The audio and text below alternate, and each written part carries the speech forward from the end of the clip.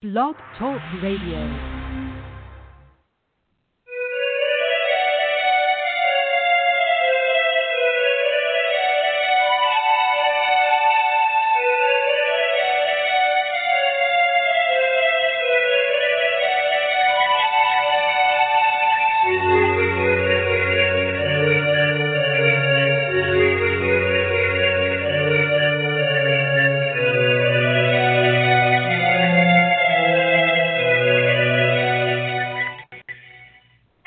Friday, everybody. Welcome to Desperate House Witches. This is Dorian Wallace. This is Raina Starr. Hope y'all are having a good Friday. Welcome to the weekend. Yeah. Desperate House Witches is not a GPG or even an R-rated show, so if bad language and anything else I might say might upset you, this may not be the show for you. But if you like fun and good music, or at least good conversations about good music, you are at the right place. Oh, boy, I screwed that up. Anyway, Desperate House Witches is brought to you by the incredible one, the only, the baddest witch in the land, Dorothy Morrison. Check out www.wickedwitchstudios.com. Dorothy's amazing. She creates some of the finest products in the land, if not the finest product in the land, for all of your fantastic witching needs. And if you need her products shipped overseas, check out theangrycauldron.com. They do her international shipping. Once again, check out wickedwitchstudios.com. All right. So now that I've done those two pieces of business, our guest is going to be along in very short order, and I have to thank him because he saved a life today and didn't even know it. Because I got to wear my headset. Yeah, I spent a day immersing in Mr. Henke's music. Tonight's guest, by the way, is Brian Henke. Sorry, guys. It's been a long week. It's been a long 4 years. Anyway, so, yes, I have been fully immersed in Brian Henke-ness all day. It has been wonderful. And when the morons around me started acting up, I didn't hear any of it, so they got to live. So he actually saved 3 lives today. So I can't wait to tell him about it. Oh, yeah. You know. Awesome. So this is,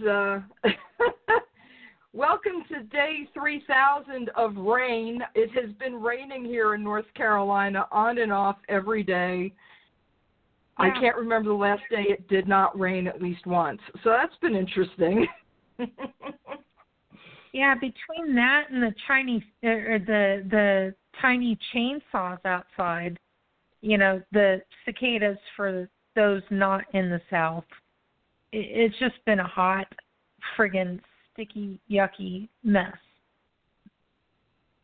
Oh, are you having a cicada issue at your house? Oh, my God. Well, we have more trees at this house, and we have pecan trees and oak trees and all kinds of different trees, and there are all kinds of cicadas in our yard. And they start at, like, I'd say about noon at this point because it's getting warmer. And it's just, oh, my God, sometimes I have to put headphones in and listen to something. I should have been listening to Brian today, too. I listened to him a little bit, but it probably could save me a headache. Yeah, speaking of cicadas, your nephew was here before he got the COVID, and or he didn't get COVID rather. Before he thought he had to go get tested for COVID, he was actually here one night for dinner, and we have a lot of trees over here too. And he went outside and said, "Mom, watch this," and he proceeded to lead an orchestra of cicadas. I don't know how he did it. Seriously? But it was pretty. Yeah, I don't know what kind of magic he was using, but he was employing something because he talks to them.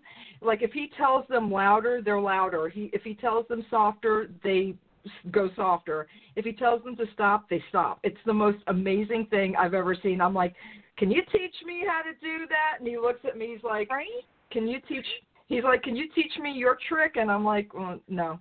So I'm like, never mind. shit. Yeah. And he's not okay. He's not even fucking trained. And this bitch is doing magic that's running circles around my old ass. So I found that pretty fascinating. I'm like, huh? Huh? What? But okay, sure, why not? He comes by it honestly. You know, it's guess. ingrained in you. It's I don't know. I don't know.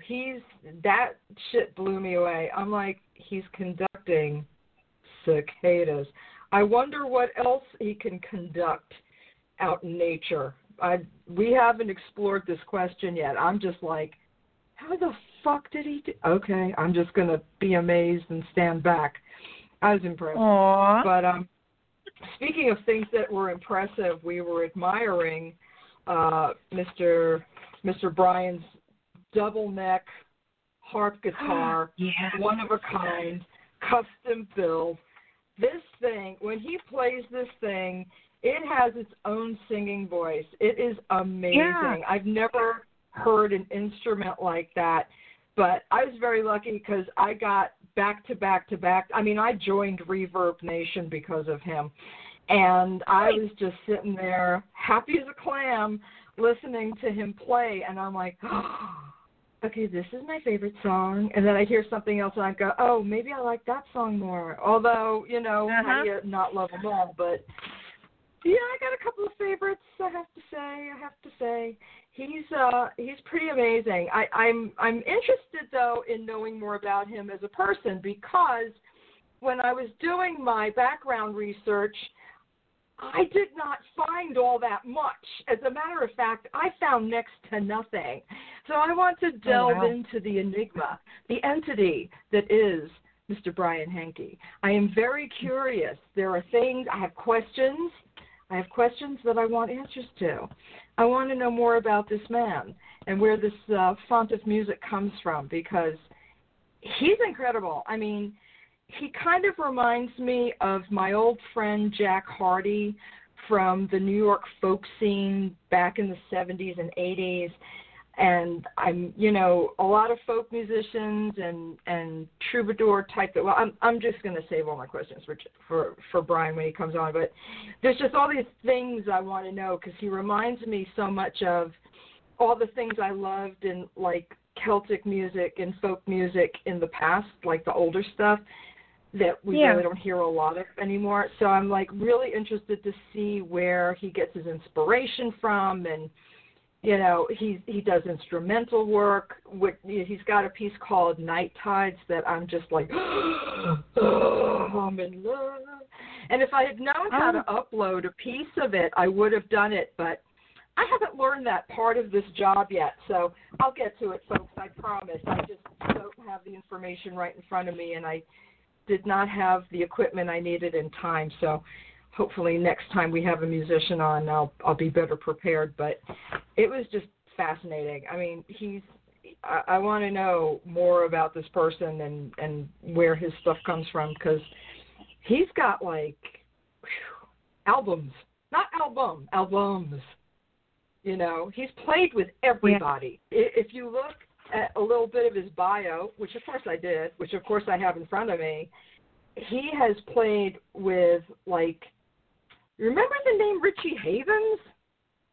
Yeah. Do you remember Christine? Well, I don't know if you would remember Christine Lavin, because we knew her from the folk scene. You were a little girl at the time. But, I mean, we knew her way back when. I mean, Linda Williams, Steve Morse, the Kingston Trio. I mean, he's been everywhere, He's shared a bill with all of these amazing, amazing people, So he's, like, been on the same stage as Spyro Gyra. You remember that name? That's from the past. That's really from the past. That's long ago. But I mean, when dinosaurs from the earth. See, I thought he was like 45 years old. I'm like, how the fuck could he be like doing all that and be so young? So he's an enigma. I gotta know more. Where's he at anyway? Yeah. Dude, you're late. Where are you? You know what? We are on Musician Standard Time, apparently. This is what happens, man. I'm telling you, I love my singer-songwriters, but sometimes, you know, they gotta remember that the rest of us are on a different timeline.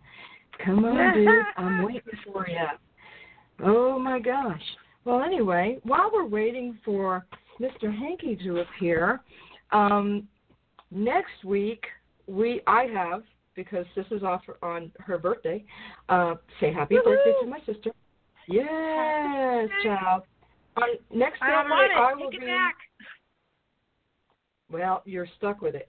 Anyway, next weekend I will be talking to Kate Freuler, Freuler, F-R-U-E-U-L-E-R, Freuler, I believe, author of Blood and Bone, and I'm so excited about this book. So I'll be doing an hour with her next Saturday, and wishing my sister a happy birthday on the 24th, of course. But, you know, we like to have a weekend for our birthdays because that's what we like to do. Yay. So hopefully we'll be doing something fantabulous for your birthday. And sleeping. No sleeping. No sleeping. No, yeah, I don't know. I plan on taking naps because I really can't go anywhere. When you're dead. You don't. You're younger than me. You don't need that many fucking naps. What's wrong with you? Oh, my gosh. All right. So I know that I believe he is on the East Coast. I have an email from him saying that he would call at 7:05. It is now 7:11. Yeah. So I'm kind of curious as to where he's at. So let me employ one of our friends and say, where he at? Because I don't know where he at. So Byron Ballard, if you are within the sound of my voice, can you please find Mr. Henke and tell him he's been due on the air for the last 7 minutes? Anyway. So while we're waiting. Yeah. So what did you do this week? How is your sign language lessons going? Actually, not too bad. I've been kind of slacking off because I've found a few farmers markets. So I've been occupying myself with that, getting prepared for a breakfast nook, and 2 couches, which are not coming until the end of next month because, delivery is delayed. It's screwed up. And sometimes it doesn't even come and it gets canceled. Hopefully not so with the couches. But other than that, getting ready for Big Man's birthday, who turns 23 this year. I'm like, I said something about 22, and my husband corrected me. He was like, no, he's 23. I'm like, no. I'm not ready for 23. I was 23 when I had him, Wow, really? Yeah. So he is now reaching the age. Yeah, he was born a week and a day before my birthday, before my 24th birthday. So I was technically his age this year when I had him. And I don't know if he knows that or if he even cares because he's a guy. Guys don't care about that kind of stuff. Well, I don't know that he cares. Yeah. I have 2 accounts. I did a random sweep today, and he got caught up on my other page in the sweep. So I sent him a new request to accept. Yeah, I got it. I got messages from like all over the friggin' place. Did you mean to delete me? Did you Not from him, but from other people, like people I've known for 50 years. Did you mean to delete me? I'm like, no. They're like, well, and I know what happened because I had a conversation with a mutual friend of ours, and I'm like, there's some people I just don't see eye to eye with anymore, and I was going through, I know I'm still dealing with a lot of craziness and guilt of people I've got to let go of, and I'm starting like with the oldest friends first. So like there's people I've known since childhood that I'm like, there's really no reason for us to be friends anymore. So, and I especially found out some information about one of them, and I'm like, oh, I can't. So, and our friend Byron Ballard says that Mr. Brian, look who's in the queue, sis. There you go. Let's bring him on. Ladies and gentlemen, the late Brian Henke. Hello. Hi. Sorry about that. Okay. I'm married to a musician. I should have expected. I'm sorry. Oh, you're fine. I'm just glad I told you 7:05 instead of 7:15. I'm All the right. same way, Here Brian. Want to say what? She is the same way. That's why I'm running the show. Yeah, and I'm not even a musician. I don't know. And I have no good excuse. I was watching a special on the Beatles. And lost track of time. Wait a minute. What channel is that on? Because I have to go tell my husband, who is probably going to kill me if I don't tell him that it's on.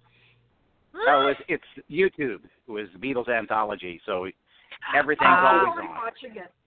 Okay, he's already watching it. He was watching it before I got on the air, so yeah, I guess it's in the air. Everybody wants to talk about the Beatles. All right, so Mr. Henke, I have to talk to you. I have some questions.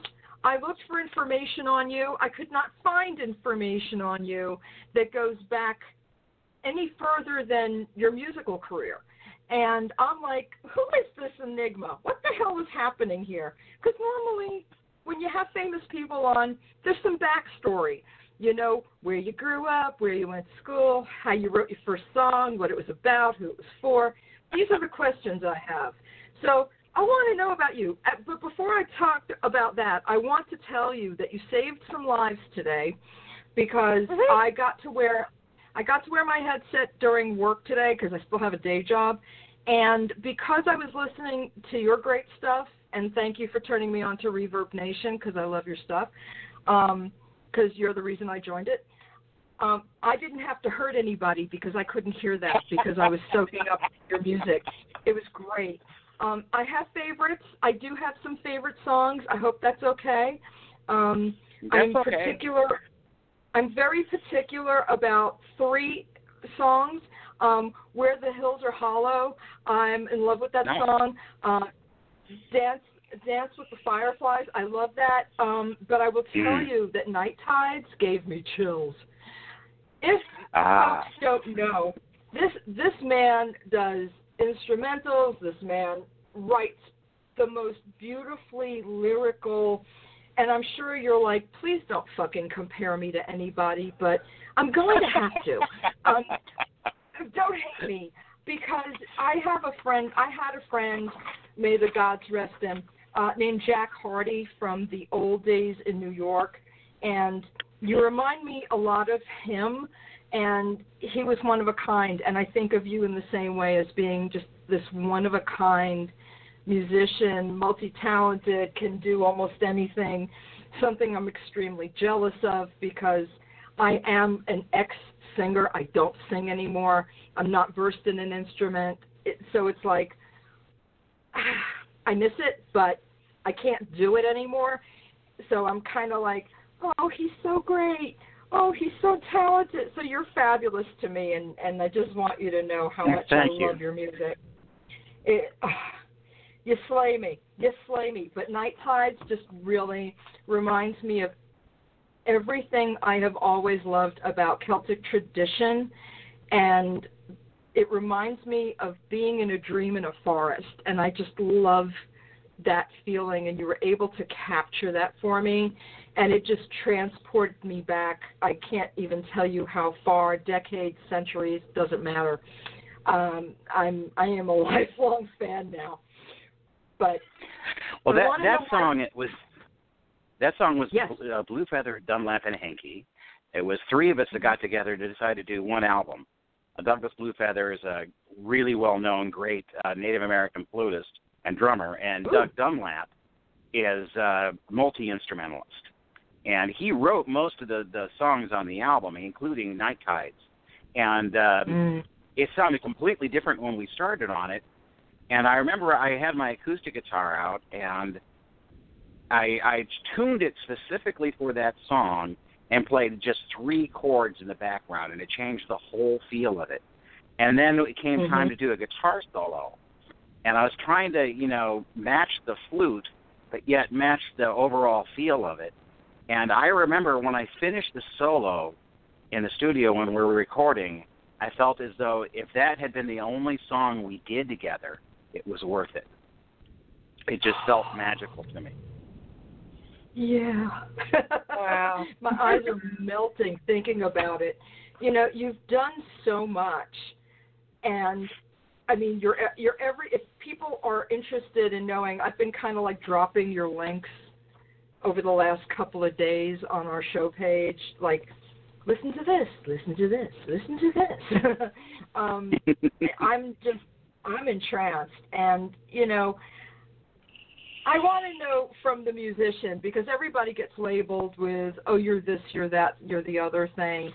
A lot of things came to my mind, but it's like, why don't I just ask him how he identifies his music?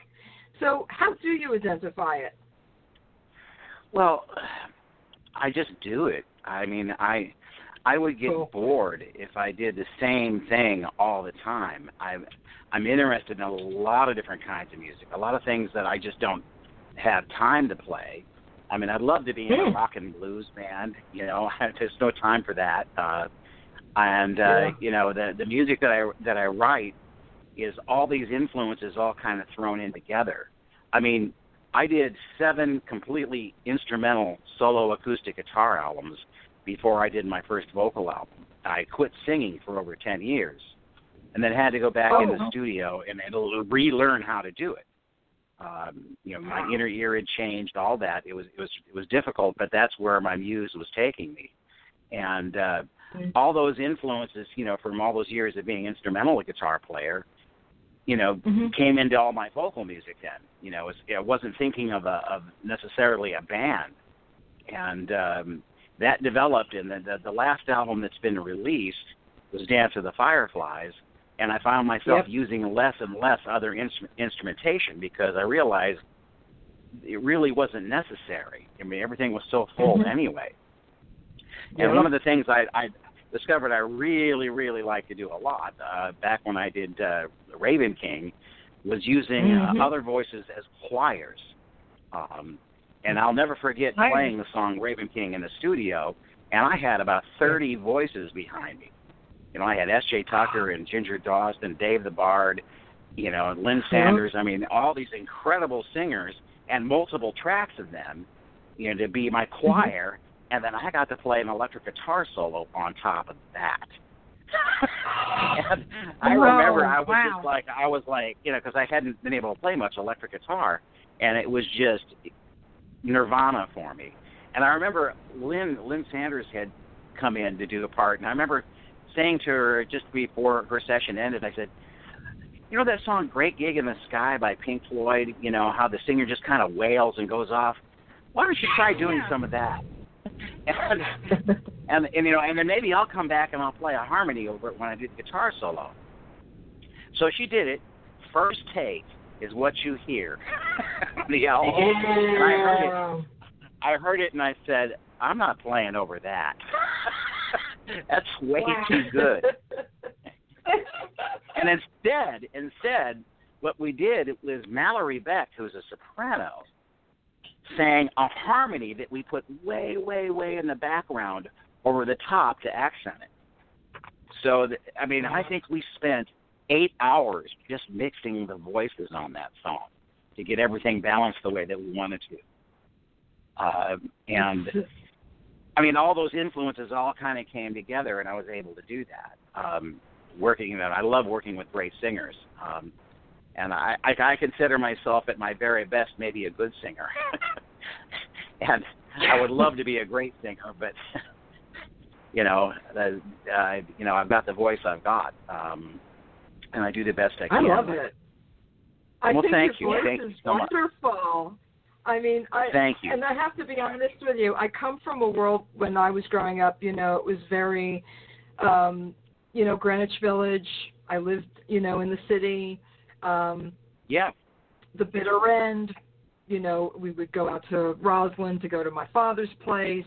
We went to all the great, Folk City, Speakeasy. We had all these great folky places, and I don't like folk music, and I love you.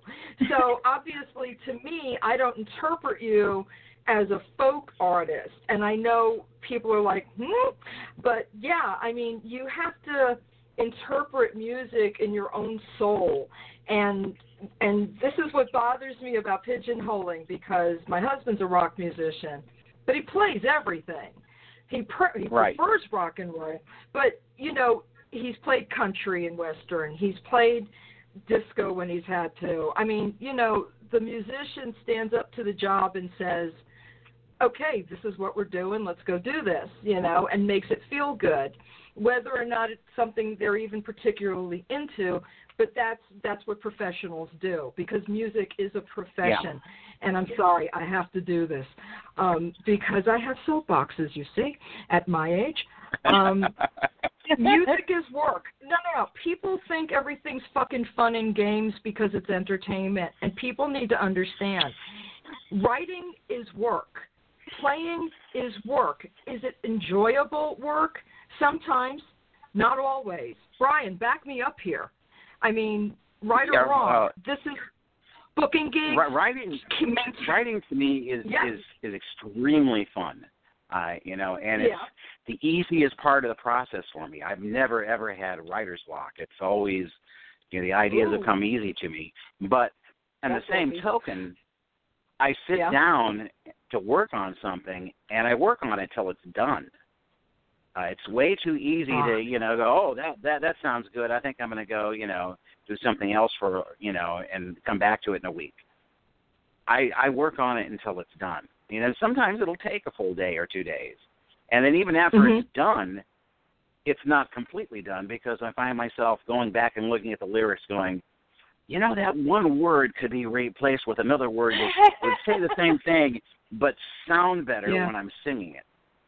And it's interesting, you mentioned Where the Hills Are Hollow as one of your favorites. And it's so interesting because I've never performed that song live. The only time I ever sang it all the way through was for the very first time in the studio when I did it. Wow. And I had a certain plan in mind, to have like a drum circle, as a drum parade at the end. And And I had so much fun doing that. And then brought in all these flutes and whistles and children's laughter and bird sounds, and at the very end, if you listen very, very closely, I had Byron Ballard, who I knew spoke some Gaelic, send me "Welcome to the Land of the She." You hear it at the very end, very quietly. But that was the first and only time I ever sang that song. First of all, I have to now go back and listen for Byron because I missed it, but I was also at work. So I apologize, Byron. Thank you, Byron. But yeah, oh God, that song just transports me. I can't believe you don't do it live. That's so weird. I'm hoping that if I ever see you in person, that I can convince you to maybe play it. Oh, I would have to relearn it. I've got right now there's 10 albums out, and I'm working on 2 at the same time. Plus, writing stuff for the musical. There's no way I can remember it all. If I want to go back and do something I've forgotten, I have to relearn it. And I understand that because, again, being married to a musician, he's forgotten more songs than most people ever played. So I dig what you're saying. But back to the point about music being work, I get the impression that even to this day, folks look at musicians like, oh, your life's a party and it's all so easy. And I'm talking about pre-pandemic. Now, during the pandemic, it must be really interesting when things you've had planned are suddenly not happening. Are you finding that my last live gig was in March. Wow.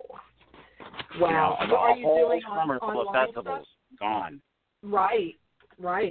So what are you doing? Like, is there some way to get some of that back as far as doing online concerts?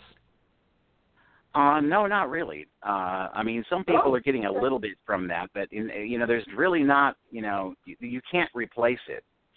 I think by the time next summer comes along, and hopefully, the majority of this, disaster will be behind us.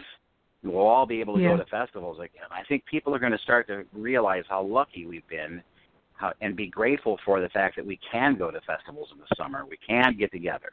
We can hug each other. Yeah. Sure. We can listen to live music. I've written a lot with my downtime. I wish I could have recorded more, but the recording studio I've been, recorded all my stuff at, he's, very paranoid about getting together in person. So, anything we've done has been online, and I can't really record, track. I can't track online. Right. I'm not set up for that. So I just found another studio that will, let me come in and track, and I'll still continue to mix online. But I have to withhold judgment to see how that turns out. At this point in time, I'm not sure. But in the meantime, I've got 24 songs towards the next two albums. Wow. What are you, just like a fountain? You just spit these things out? This is crazy. That's a lot of music. It's 20. I have to force myself sometimes to stop writing and learn the song. Just learn it. And I was working so much, writing and practicing. I practiced so much that I aggravated my carpal tunnel to the point that I couldn't play for 2 weeks. Oh my God! I couldn't grip my guitar, and I was like, oh man. I really overdid it. I was constantly picking it up, and now I'm just being careful and trying to be a little wiser about it. But I wrote that much music because it's not just writing it. You have to learn it and arrange it afterwards. Sure. And the guitar parts I play are several parts at once. And then I've got to, be able to sing over the top of that and play several parts at once and sing over the top and have it sound right. And I can't just go into the studio without knowing the song. Where The Hills Are Hollow was interesting because, I knew the song, but I just never sung it out live before. Because back then I was playing it live a lot. And it just, it wasn't one of the ones that made the stage. Huh. Interesting. Wow. My favorite song is A Problem Child. Okay. Well, in order to do it properly live, I'd have to have, about 7 drummers on stage with me, and they would only play at the end. We should get Ken and Dragon Ritual drummers together. He came in and just nailed the violin parts, Right. He was remarkable. I actually carry an extra drummer with me at all times, but that's not 7, so forget it. Woo! But, I still want to know more about how you got to be who you are now as far as, like a lot of people say great art comes from great pain. Like, what inspires you to write? Tell me about your first song. When did you write it? Was it for a person? All right. Do you remember that?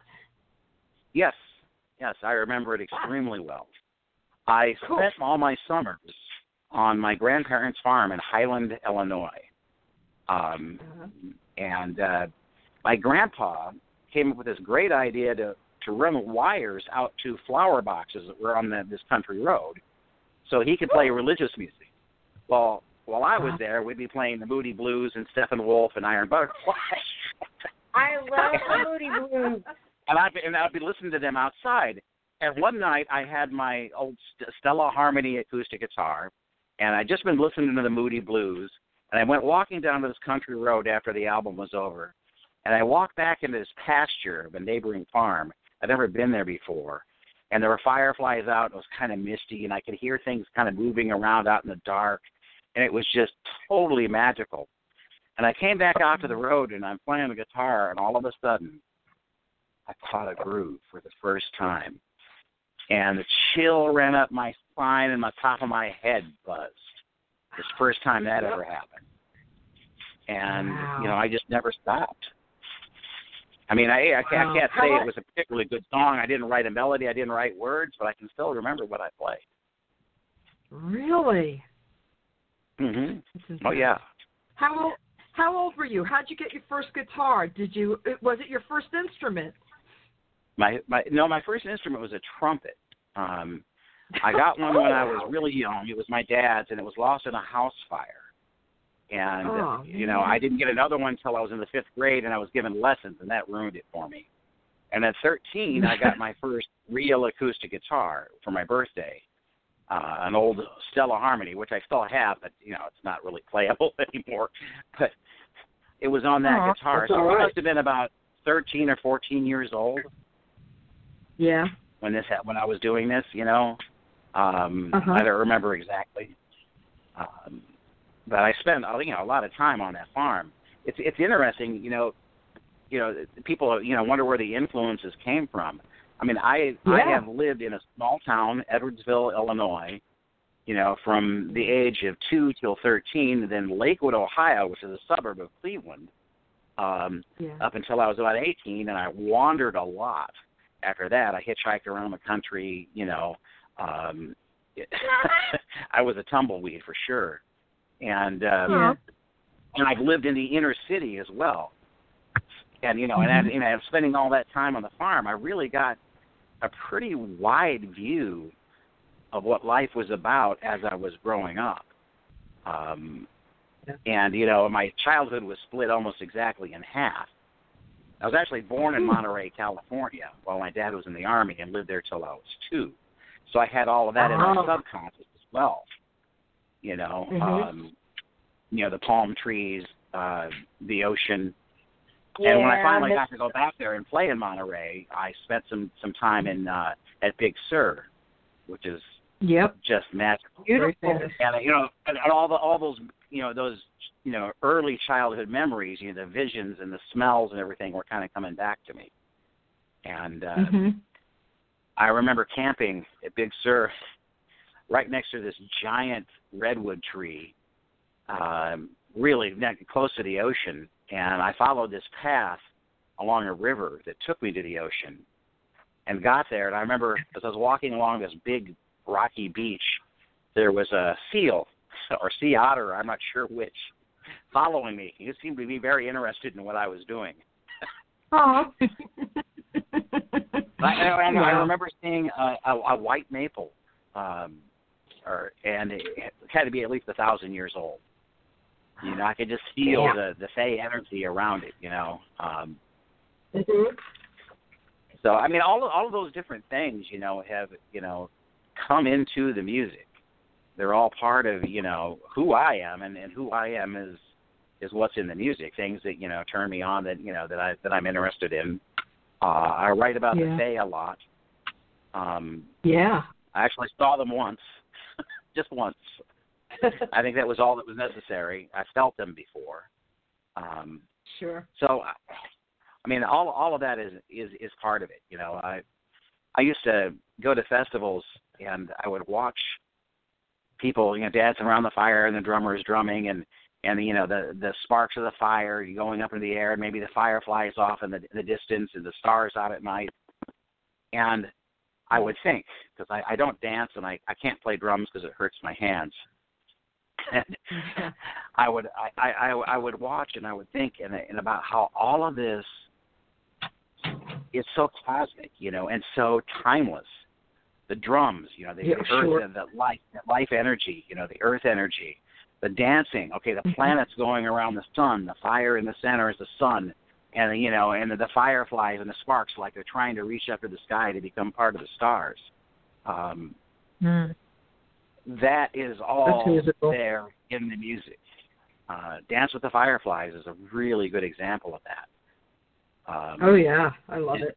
And that's just my own observations and my own feelings about all of that. So this young man gets this guitar and he's grooving, he's got melodies happening, he's writing songs. Was it always solo, or did you start with a band? What was the evolution? Well, when I was 16, I joined my first band. I didn't even have an electric guitar. I met these guys at a local YMCA dance, and they heard me play. And there was going to be another dance, this is in Lakewood, Ohio, the night after. And they asked me to join the band, and they gave me a loaned amplifier and a loaned guitar. And we rehearsed all day, all afternoon, and then we got on stage that night. And I remember it was the first time as a kid I can ever remember anybody making a big deal over me. Wow. And really? I like it, Yeah, I really like it. And I can play really fast and I can play in key. That's not all I can say about myself at 16. Sometimes that's all you need. And then, I went off later that next summer, and I worked all summer long in a greenhouse in southern Illinois, in Highland, Illinois, and hung out, lived on the farm, and worked in the greenhouse at 85 cents an hour, saved up all my money. At the end of the summer, I bought a fringed leather jacket, a shirt with flowers all over it, and a Gibson Les Paul. And a Gibson Les Paul. And I still have the Les Paul. Nice. No, you don't I understand. still bring it to festivals, and when I sit in with other people, a lot of times I'll play it. You can ask Mama Gina about it sometime if you ever do an interview with her. Oh, I have. And I talked to Gina a couple of years back, and I can't wait to see her again, hopefully next year. But yes. Folks have to understand, I'm of a certain age that when you say fringe jacket and flower shirt, I already see in my mind what that looks like because I remember those days. Yeah. Oh, those were some great days. So let me ask you. All right. So how long did that band last? Oh, not long. First band. I think we went through member changes, constantly, and name changes. I can't remember them all. Sure. And it never went anywhere.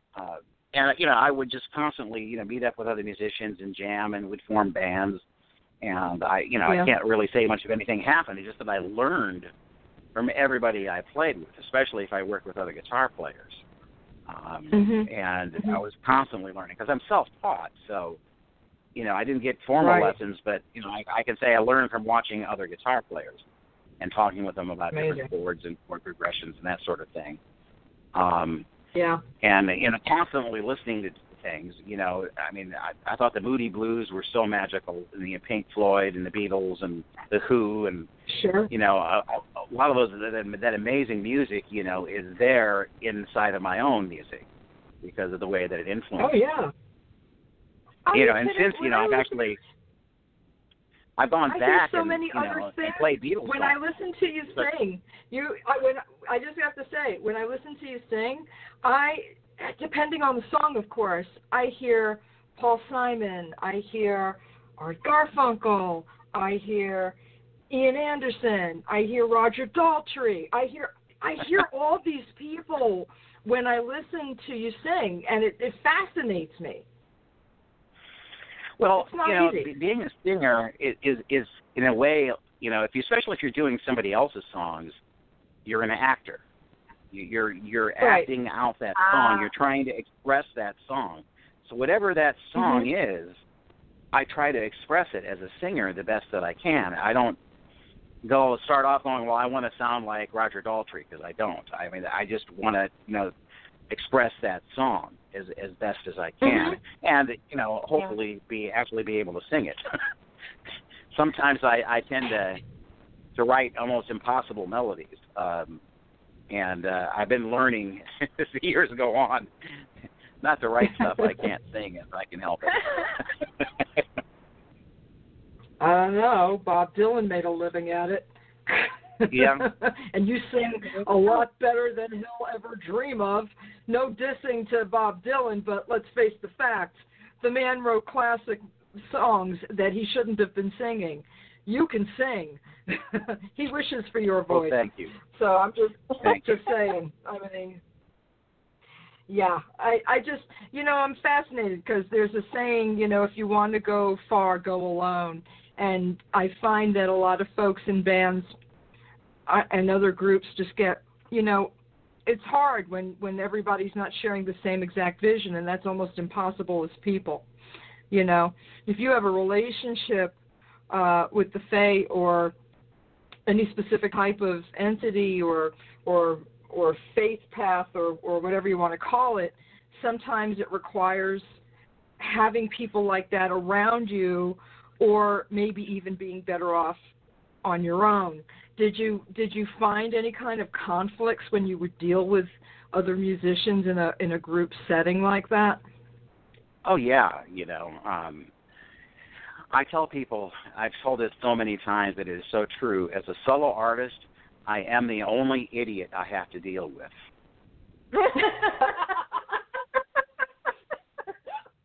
True. That's I hear beautiful. that. Now, you mentioned your husband being a musician. I'm sure he would concur 100%. Well, when you're my working with other husband is a musicians, drummer.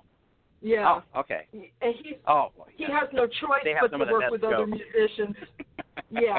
So he's, and I mean, yeah. I could do drummer jokes all day, but I'm not going to, because I respect so many of them. But the fact of the matter is that you can go out on your own. He can't. I mean, he could, but it wouldn't be nearly as interesting, to be honest with you. Yeah. So, you've got the ability to, because I think a guitarist and a singer-songwriter who plays guitar, obviously, has the capacity to translate the music completely by themselves, where it may not be that easy for someone who does not play what I consider the lead instrument. So, I think it's kind of a different perception. And sometimes, there's a saying, every band is 5 minutes from breaking up, and right. It's true. And some bands 5 minutes is 5 minutes too long, Yeah, so, exactly. I haven't been in a band in a really long time, but I still do enjoy pulling out the Les Paul and sitting in with somebody else, especially if they're really, really good. Yeah. I remember, playing with Mama Gina, it was always a blast, because she's such an amazing songwriter and singer, and I find her songs so interesting, and I love just listening to her. She's awesome. And, and the same thing with, Wendy Rule or Ginger Doss or, any of the people that I've sat in with, or, Burning Sage. It's always fun for me to step back. And we talked about, having different musical identities, going with what the song is. I was playing with some friends of mine at a restaurant in Akron, Ohio, and they're the Troubadours of Divine Bliss, who are just remarkable duo. Ooh. And I was playing electric guitar, and I was playing their music. So I was, playing in the background, and I'd take a solo when they wanted me to and everything. And after I was done, somebody came up to me and said, you look just like Brian Henke. You don't sound anything like him, but you look just like him. That's so cool. They had seen me at the Kent Stage play, with, like 600 people, and, and I'm far away on the stage. So they didn't realize that it really was me. Oh, And I was like, well, thanks. If I see him, I'll let him know. I mean, what do you say to that? Well, I said, well, actually, I am Brian Henke, and the reason I sound different is that I was playing their music, not mine. Yeah. That's great. That's great. So you melted in. That's perfect. Yeah. So tell us about Dreamcatcher. She or he, or non-binary, is absolutely gorgeous. I have never seen a piece like that. Well, it is a one-of-a-kind double-neck 27-string harp guitar. It was custom built for me. And it's got a 6-string neck, a 7-string baritone bass neck. It's a double neck. Wow. And then it's got a 14-string harp, which is all treble, all very high. And the style that I develop as a fingerstyle guitar player is to be able to play multiple parts at once. I can fret and pick with either hand at the same time. And having two guitar necks in the harp just meant I had all this wide open space. It's like, driving down a 2-lane country road and all of a sudden you're on the Autobahn, sonically. It's just wide open spaces. And, if you hear something recorded with that is exactly the way that I do it live. That's not overdubbed. That is what that instrument can do. It's what it's freed me up to do. So I can be, on one neck of the guitar, hitting, strumming and plucking harmonics with that hand. The other hand can be playing harmonics or something else with the other neck, and then switch back and forth from the harp to that neck. Which, like I said, having that instrument really freed me up. And I still do the same sort of thing a lot of times with just a 6-string. But the Dreamcaster, I got to name it, by the way, because it was my idea. That's right. It's a beautiful name. Love it. So the Dreamcaster just opened up a whole sonic thing. And I can remember the first time I heard it back in the studio. I went in the other room and I'm hearing, the bass notes and the harp and all the stuff going off, and I was just like, oh wow. What an amazing instrument, and it is. It truly is an amazing instrument. Yeah, the pain is tuned. It has its own voice. Yes. Which is amazing. Yes. And as far as I know, it might well be the only one that'll ever exist, because the guy that built it said he's never building another one. It took him 3 years to build this guitar. Yeah, no doubt. So you designed it, or you co-designed it, is that right? Yeah, basically I told him what I wanted, where I would want everything, and he says, well, I could do that. And he did. 3 years later. It took a while. It took a while. He was still working a day job, putting up drywall and coming home at night working on guitars.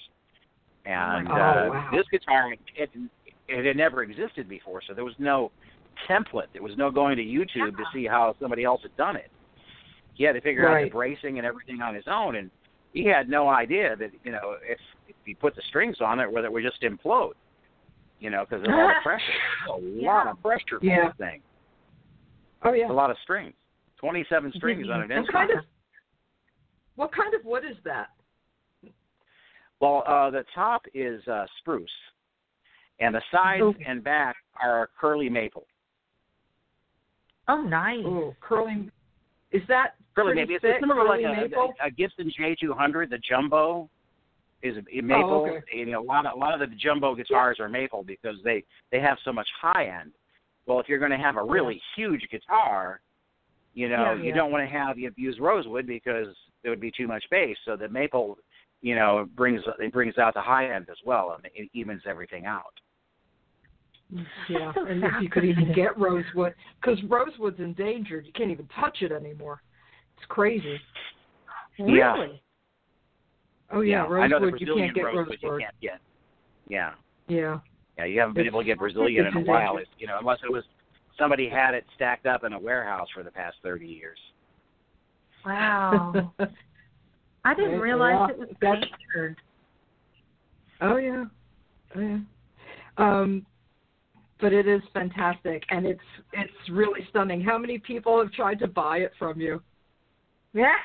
No, nobody has ever tried to buy it from me because then they'd have to play it. Very true. That's an excellent point. I mean, I can't even imagine. Because it's a harp and a double neck guitar. I can't even get my head wrapped around the double neck. And I've seen double necks, not electric double necks, having gone to 9,000 concerts as a child. But I'd never seen an acoustic double neck with a harp. Huh? What? This does not even compute in my brain. But it's got this singing voice that is incredible. And that thing is so magical. I'd be afraid to get near it. I've only known a couple of guitarists in my life that picked it up and got a handle on it. One of them is already a harp guitarist. The other one, just seemed to have an affinity for it. It's a complicated instrument. It's kind of like, going from checkers to 3D chess. I can't imagine. So. There's nothing real straightforward about it. If you could think, if you're thinking in the box while you're trying to play or compose with it, it's not going to work. You have to think out of the box. You have to go, all right, well, the melody I want can start on this neck, but it's going to have to go down here to this neck in order to work. And then I may want to have, a quick pluck harp note there.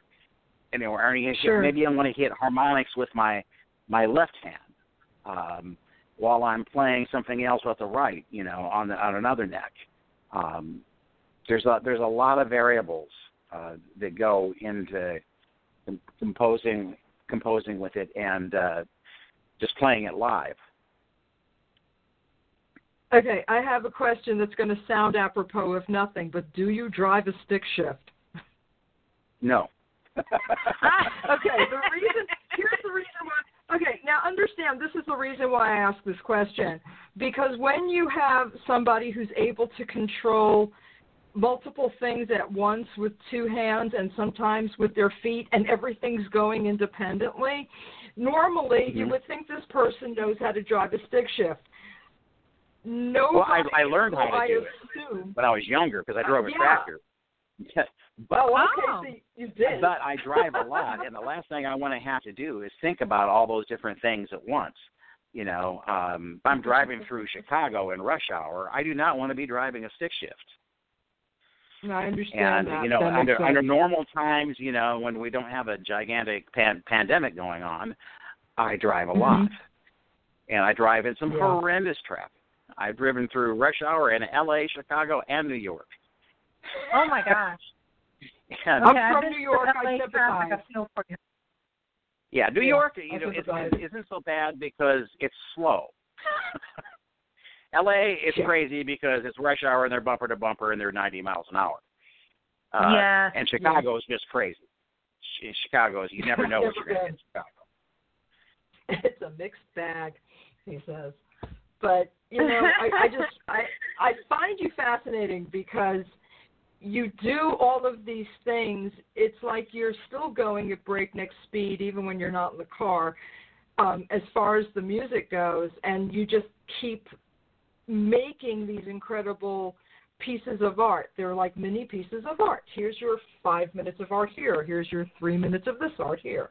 And I just think it's incredible what you're able to accomplish and the fact that you've got enough music ready for like 2 more albums. And when was your last release? It wasn't that long ago, was it? It was September of 2019.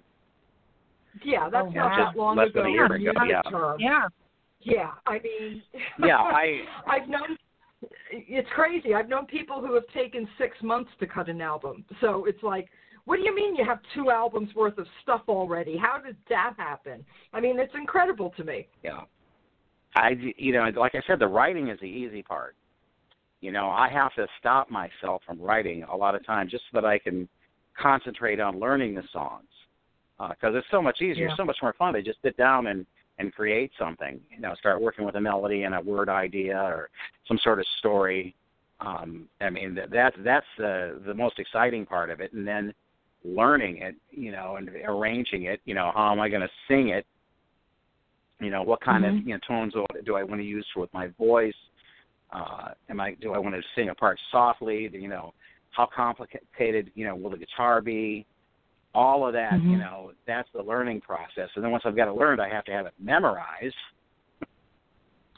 And then I go out and play it a few times, and the first couple of times I screw it up completely. Like everybody does. Does. But, unless, of course, it's like in the studio and I just get lucky and just nail it. Which happens rarely. I mean, very rarely. Don't hear very many, being around musicians, my husband and his folks are talking about alternatives to the studio because they're getting ready to cut a couple of tracks too.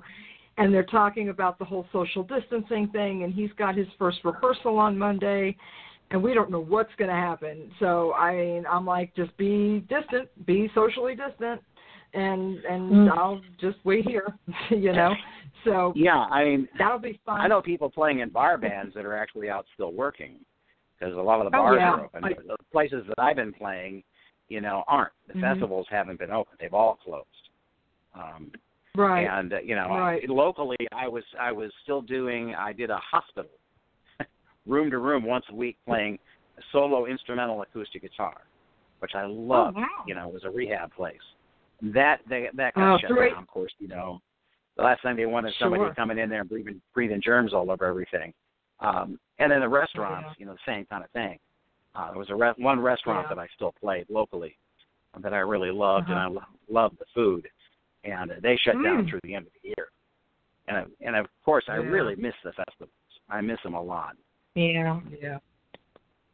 There's nothing like a live crowd, for sure. No, there's nothing like that. Like I said, I think this winter is going to be a long, hard, cold winter for a lot of people, especially people, in our community. That have not had that, being able to get together thing, going, we missed it. And we're going to realize how much we miss it when, it's, 9 months since the last time we were able to do it.